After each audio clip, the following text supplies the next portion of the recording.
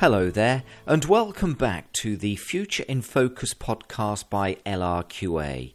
Or, if you're new here, thank you. In this latest edition, part one of a two-part mini-series, we hear LRQA's Global External Communications Manager, Holly Wild, speaking to Jo Fairley, co-founder of Green and Black's Chocolate, on key trends and challenges affecting the food and beverage industry. We'll cover a brief history of the pioneering Green and Black's brand and hear how its creation and evolution reflect similar experiences that other companies in the food and beverage industry may be facing as they negotiate the current risk landscape. So hi Jo, it's a real pleasure to speak to you today. Could I start by asking you to briefly introduce yourself for our audience and give a summary of your background? So I am Jo Fairley and I am a serial entrepreneur, most notably probably for founding Green and Blacks with my husband back in 1991 as a pioneering fair trade and organic brand. Not that we knew that it was going to go on to quite the global success that it has achieved. And I have a lot of experience now, despite the fact that I began my career as a journalist, a lot of business experience of weathering the storms, both literal and metaphorical, of being in business. I think our audience would be fascinated to hear the story of how you founded Green and Black's Chocolate. Now, I know you've written an entire book on the subject, but could you summarise just part of the journey for us? I never expected to go into business. I was a journalist. I was very happy being a journalist. I never expected to have something exciting to do myself. But I had a deep green streak in me ever since I was about 13, and a friend gave me a book called A Shopper's Guide to Saving the Planet, which there was nothing I could do in Bromley in those days to save the planet except get my mum to drive lots of gin bottles to the bottle bank and take a bit of direct action by putting bricks in the loo cisterns at school, which got me accused of vandalism and sent to the headmistress's study, and my green linens went into dormancy. So I was always organically minded and kind of eco-minded. And then the whole green agenda bubbled up when I was a journalist. And at the same time, I met Craig Sams, my husband, who became my co-founder. Craig is an amazing whole foods and natural foods organic pioneer, having founded his brand Whole Earth to be no added sugar, organic, whole foods, etc. And back in the day, the natural food world was tiny.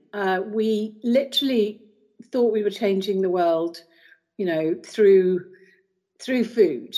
And we would gather at natural foods exhibitions around the world and forged really strong friendships. And there was a very supportive network whereby if you had a contact who couldn't do something, and they would put them in touch with you. And so, it was very mutually supportive. And it so came to be that Craig had been looking for peanuts for his Whole Earth peanut butter, which was obviously the reason I married him, was for that. And they failed a quality control test, as sometimes happens. And the guy said, well, I've also got cocoa beans. And Craig said, I can't do anything with cocoa beans, and I can't make chocolate under the Whole Earth name because you have to have sugar to make chocolate. So he said, but why don't you get some samples made with the cocoa so that we can see the quality, and I'll put you in touch with a friend of ours in Denmark who I think could do it under her brand. Well, I found the bar on Craig's desk, or at least the last two squares that he hadn't wolfed down. I put them in my mouth and I was like, oh my God, that is the best chocolate I've ever eaten. What is it? And he explained it was a sample of the world's first organic chocolate, but also that he couldn't launch it under the Whole Earth brand for the aforementioned reasons. So basically it haunted me, that chocolate. And so I really nagged at him and said, you've got to do it, And eventually he turned around and said, look, if you're so interested, you do it. And what he really meant was that his business could take care of some of the sales and distribution functions, but I had to do the PR and the marketing, which obviously is essential for brand building. And the really big catch was I had to finance it because he didn't have launching a whole new brand in his budget in the middle of a financial year. So I had a nest egg of £20,000 from selling my flat before we moved in together. And literally, I bought 2 tons of chocolate with that £20,000. That was our first consignment. We came up with a name in bed one Saturday night with, yellow legal pad and a biro, and played with all sorts of names. And I promise you, I would not be talking to you today if we'd gone with Organichoc or Eco-Choc or Biochoc or some of the names he came up with. And I had this flash of inspiration that what we needed was something that sounded like a kind of old established British confectionery company. So we were green because we were organic, and we were black because we had the darkest chocolate on the market by far. And I just whacked an ampersand in the middle, as you find in Fortnum and Mason or Charbonnel and Walker. And suddenly, honestly, it pushed all the right buttons. And I felt that, we were there. And honestly, that took 10 minutes. So it does completely blow me away to look at the global success of the brand today, I can tell you. So it sounds then that you will have witnessed a lot of change and evolution within the food and beverage industry over the last 30 years as you've developed that brand. Could you tell us some of the main challenges or changes you've had to overcome in that time? Well, some of those changes and challenges have been positive, in that when we started out, for example, it was incredibly hard to source organic ingredients from anywhere. You couldn't just go to a market trader, a commodity trader, and buy 10 tons of sugar. In fact, there was no organic sugar when we started, and we had to band together with some other manufacturers to put pressure on the sugar industry to supply us with organic sugar. So that has become easier as those organic ingredients have become much, much, much more widely available, and organic has become much more mainstream. But obviously, along the way, you've had much tighter labelling requirements for food. You've had, it's become, not just since Brexit, but it's become more and more difficult to export, etc. in some cases. And as we grew, we had lots of challenges on that front, because you have to put an ingredient list on the back of your packet in the language of the country that you're selling to. And so every time we did that, we had to redesign the back of the label, with the ingredients getting ever smaller, etc. So in some ways, the situation has become easier with availability of ingredients, but in others, it's just become more challenging, and not least because we started out on the high ground as an organic fair trade brand, but obviously, and in fact, we had a really clear run for many years before there was even any other organic chocolate on the market. But as other players come in to what started as perhaps a niche, you've got to develop your brand, you've got to innovate, you've got to push it forward, in order to keep both the journalists and the customers and the buyers interested in what you're doing. And do you think the challenges you experienced will have been similar to other businesses operating in the food and beverage industry? I'm trying to understand what the typical risks affecting the industry are and why it's so important to meet them head on. I think that what happened to us really typifies the kind of challenge facing the food industry, which is security of supply. It's having a good, reliable source of ingredients. I mean, I'm someone who kind of thinks that farmers should have a bumper sticker that says, "We farm so you can stay alive," because actually that is what it boils down to. But farming is under threat all over the world, from farmers who just can't get the income from growing the crops that their families have probably grown for years and years. And there's a very real risk that what will happen is, as we saw in the Industrial Revolution in the UK, that those farmers and their families will simply move to cities, and they will get jobs in tech, or they will get jobs in retail, or they will leave the land unless we nurture those relationships. And so that's something that the food industry really has to grasp the nettle on, I think, because ultimately, at the end of the day, the ultimate challenge is, can I get hold of the ingredients that I need to make my product? That is your number one problem and your number one challenge as a food manufacturer.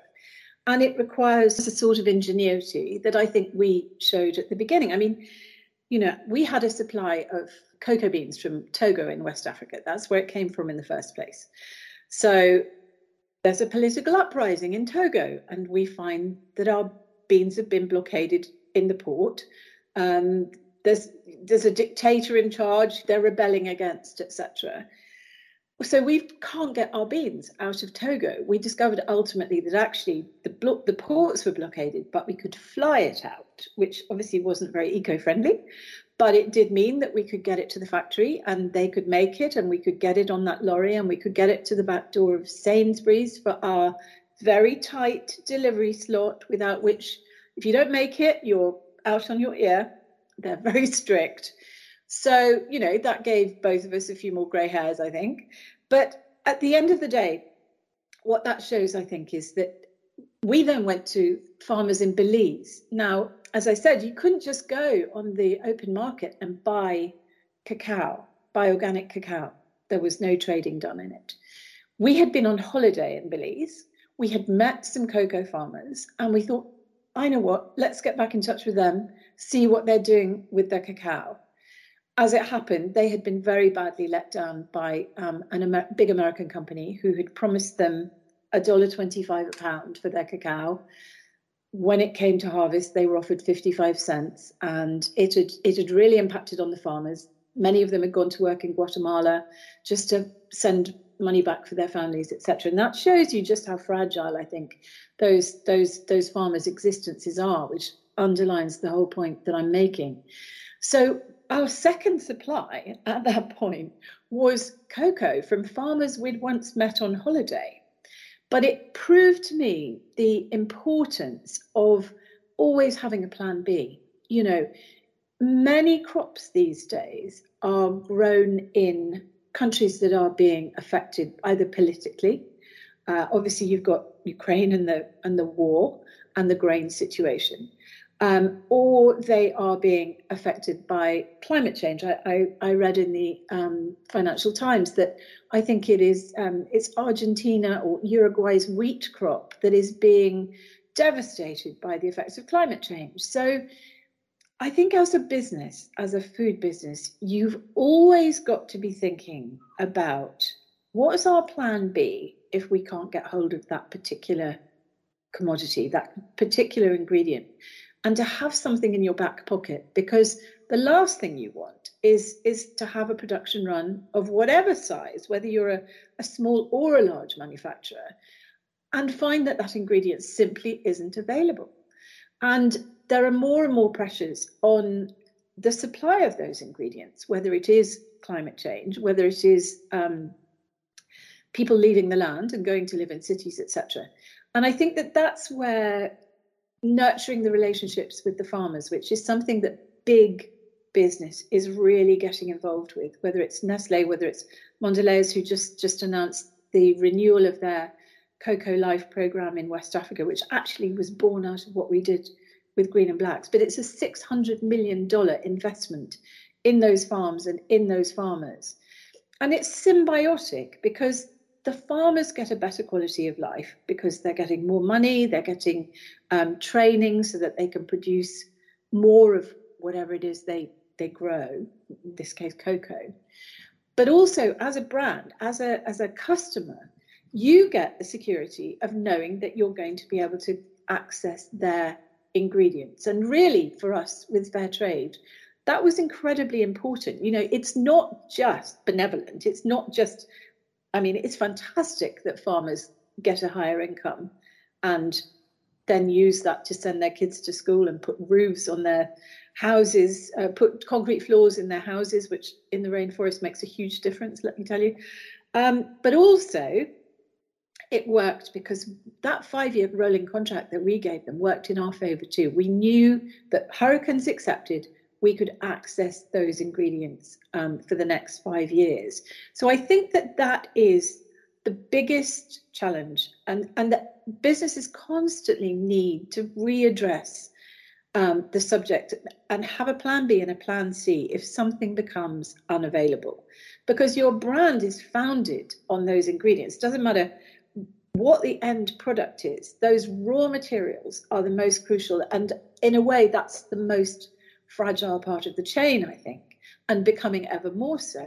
So risk is something that none of us like, but you can't hide behind the sofa. You know, it's like, okay, well, we're getting our beans from here, but what happens if there's a hurricane or there's a political uprising? Where are we going to go next? And maybe a plan C for if that fails, because if you haven't got the ingredients, you haven't got a product, you haven't got sales, you haven't got a brand. It's a very simple equation. Oh, you summarised some of the main challenges in the food and beverage industry over the last 30 years. What do you think the industry needs to prepare for over the next 30 years? We're looking at drought, we're looking at flooding in areas where crops are produced. But I think also rising up the agenda very quickly is the whole subject of child slavery and child exploitation.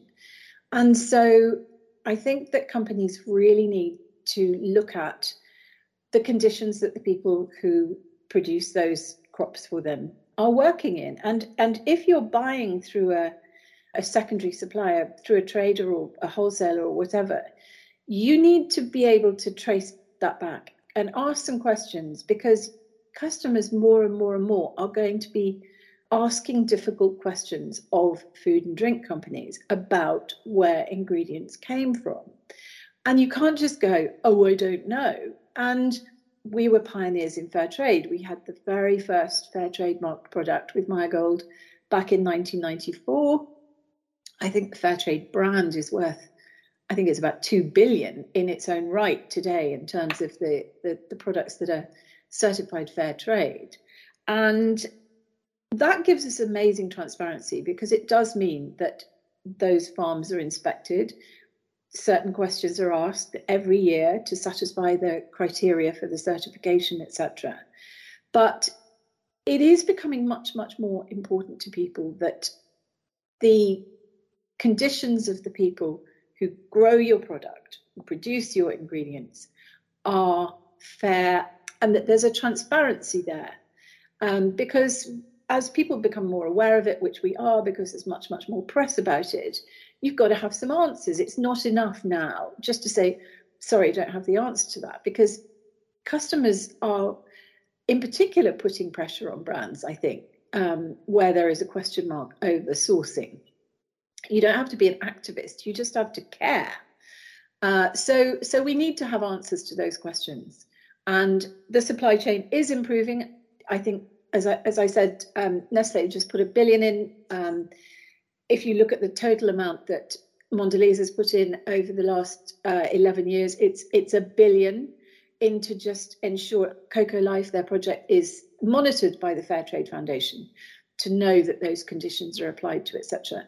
But you've also got brands coming up that are really kind of capitalizing on the whole anti-slavery issue. So people like Tony's Chocolonely raising the profile of producers, etc. There's a new anti-slavery cocoa brand, I think, just launched called Up Up Up, which I haven't seen yet.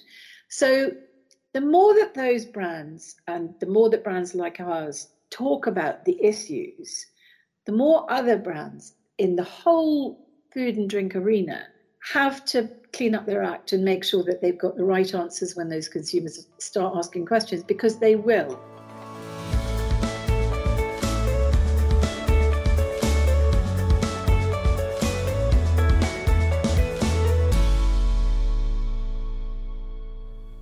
Thanks for listening to part 1 of 2 of this latest Future in Focus podcast. Part 2 will follow shortly, but please visit our homepage on Spotify to stay up to date with new releases, and to find out more about LRQA's services, please visit www.lrqa.com.